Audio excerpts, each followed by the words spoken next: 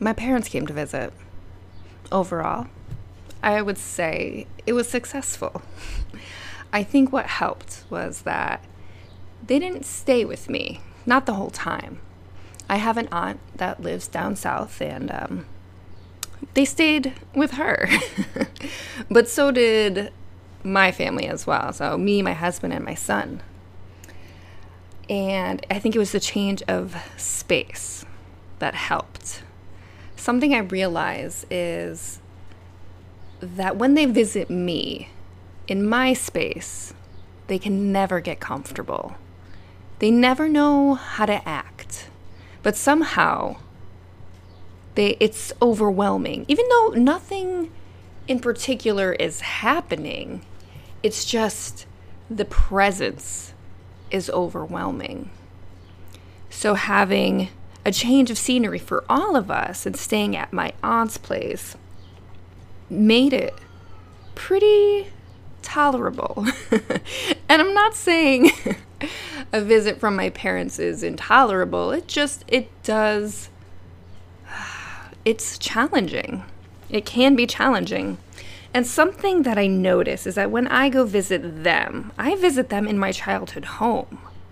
I stay in my sister's old bedroom. And that's tough. And I'm in my parents' space. And my parents' space is very particular. And something that I find is that when I go back to visit them, no matter how old I get or how separate my life has become from theirs, I revert back to old habits and old patterns of who I was when I was living under their roof. And that's stressful. That's not good for me. It's not good for my husband. It's not good for my son to see. And no matter how many times I go back, it's something I feel like it's getting a little easier to deal with, because honestly, it's just a place to sleep. It's, they are more than welcoming and accommodating to our needs, but it is tough. It's always tough to go back home, especially when such a huge trauma has happened to the family.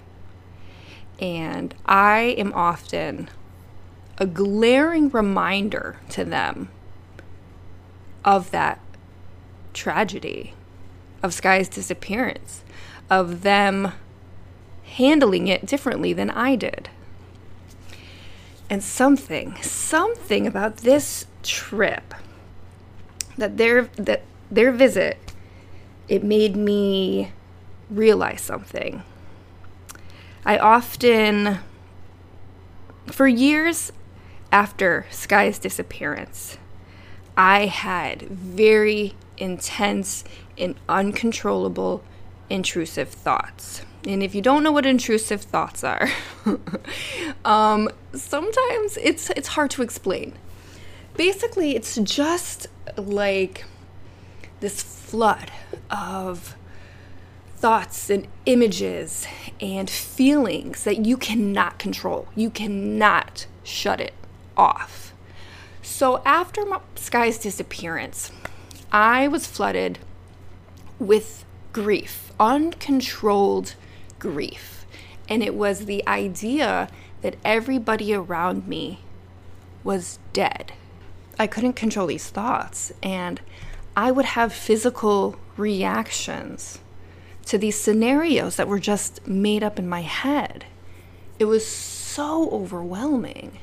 And that went on for maybe 2 years, where I just had so much stress and anxiety from just these thoughts that I just couldn't stop. I remember moving out of my parents' house after a year after Sky's disappearance. And driving was a big trigger. It was like this lack of control if I was in the passenger seat. If I was driving, I had a bit more control. But it was this sense of just everything being out of control. I would violently react if another car on the road got too close. I would go and visualize these horrific car crashes that I would physically react to. And it was debilitating. It was so debilitating. And it took a long time to kind of get control over that, and for them to not play such a role in my everyday life. And after moving out of state and moving pretty far away from my home, my childhood home, I had definitely got more control over that. To the point where most days over the past several years now, I don't have that. I don't have that loss of control of my own thoughts. But I know what triggers it now. And unfortunately, it's my parents. I don't know if it's just the stress of them around or just, I guess I can't pinpoint that. But the pattern that I have seen over the years when I visit them or when they visit me is the emergence of the intrusive thoughts, where if my son gets too close to a window, I go through a complete visualization of something terrible happening, and I'm reacting to it. When I was driving my parents to the airport to drop them off, there was a car that felt a little too close on the passenger side, where I was like, are they in my blind spot? And all I kept thinking, and what I was trying not to react to, was somebody was going to pull up. My dad in the passenger seat next to me, somebody was going to pull up and just shoot him in the head. Just shoot us all in the head. And I am going through the thoughts of how do I drive through an accident like this? I'm seeing the median to the left of me, and I'm like, how do I survive this? And and we went on a whale watch, and I'm next to my mom. My dad didn't go on this with us because he's really sensitive to motion sickness. But the horrors that I'm like reacting to in my head about, I think most people might be terrified of the ocean going so far off the coast. But the things that I am feeling, it's so overwhelming. Like, I don't even want to get into all of the scenarios that go through my head when they're around. It's upsetting. It's very upsetting for me. And you know what? It was that last thought that I was reacting to in the car on the way to the airport to drop them off, when I realized, I'm like, I haven't had these thoughts in a long time. And I haven't, I guess the last time I had them was the last time I saw them. And I think it's all part of the process of when you have a traumatic event, it never leaves you, you know? I think it may take a lifetime for me to understand fully the depth and the complexity that it has had on my mind and my feelings and all of that. And I suppose at a point where I've come to terms with it. It doesn't mean it goes away. It just means I'm better prepared and I'm aware of the origins, which is helpful in its own right. But there is a duality, again, with any kind of trauma, where I love my parents. I do. I want to see them. But I know what I'm going to be feeling every time I do. And I do also believe that it will get better with time. No matter how, it's going to take a lifetime. Let's be real. I think there's no quick fix. I don't think there's any fix to a trauma. When the damage is done, it's done. It changes you. And you, as that person, have to come to terms with it. You have to accept the new you. Or else you'll never be okay. You have to accept that things have changed and will never go back. I think the only time it does go back is when you revisit your childhood home and relive the traumas. But you'll never be who you were before it. So I think that's, in a weird way, I'm looking at it as a success. And it was a successful visit. And it's successful in the fact that I learned something else, that I figured something else out, so that next time I visit them, I'm ready. I'm ready for it. And I think that's great. I think, it's a win. It's a fucking win. Okay, so other than that, the trip was good. It was good. We went to Legoland. My son turned 5. All is good. And more good news, guys. I had said it on TikTok, but during my parents' visit, I did receive an email from a detective in Southington who is now on the case.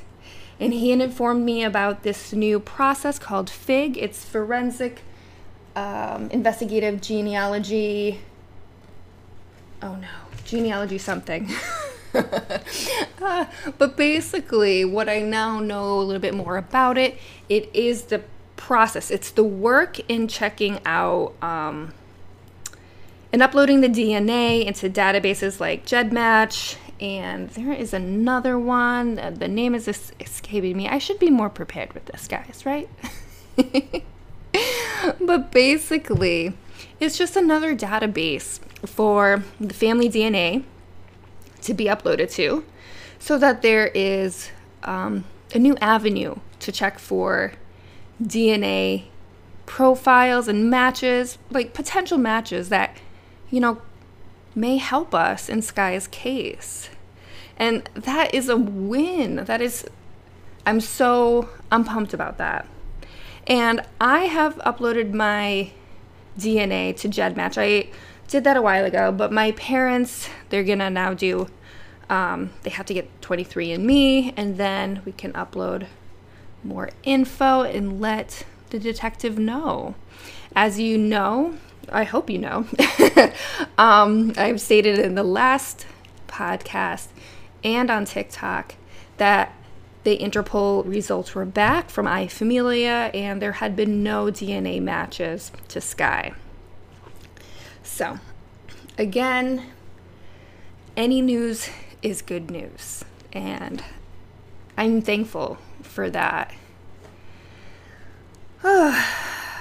What else? I think that might be it, guys. Another short episode, which is good, because I talk about some, fucked up shit here. It's good to keep it short. It makes me feel good. I feel great sharing this, because, just knowing that my listeners take an interest in Sky's case and my healing journey, I guess, it means the world to me. I have had an outpouring of support lately. I had recently done a video with Unfiltered Stories, and you can find that on Facebook and YouTube. It might be somewhere else. And that has reached a whole new audience. So if you guys are new here from seeing that video, welcome. I am so happy to have you here. And I'm so happy to share this story of Sky's story and my family's story. I just want to open this up to a larger audience, because in this journey I've realized that there are so many other people out there who have similar events, who have been through similar events and have similar feelings. And the people that have reached out to me, like, I feel seen, and I feel they feel seen, and it's been so good. It has been so good. So let me not ramble on anymore. Just know that I appreciate each and every one of you. And this has been Therapy Notes, Session 7.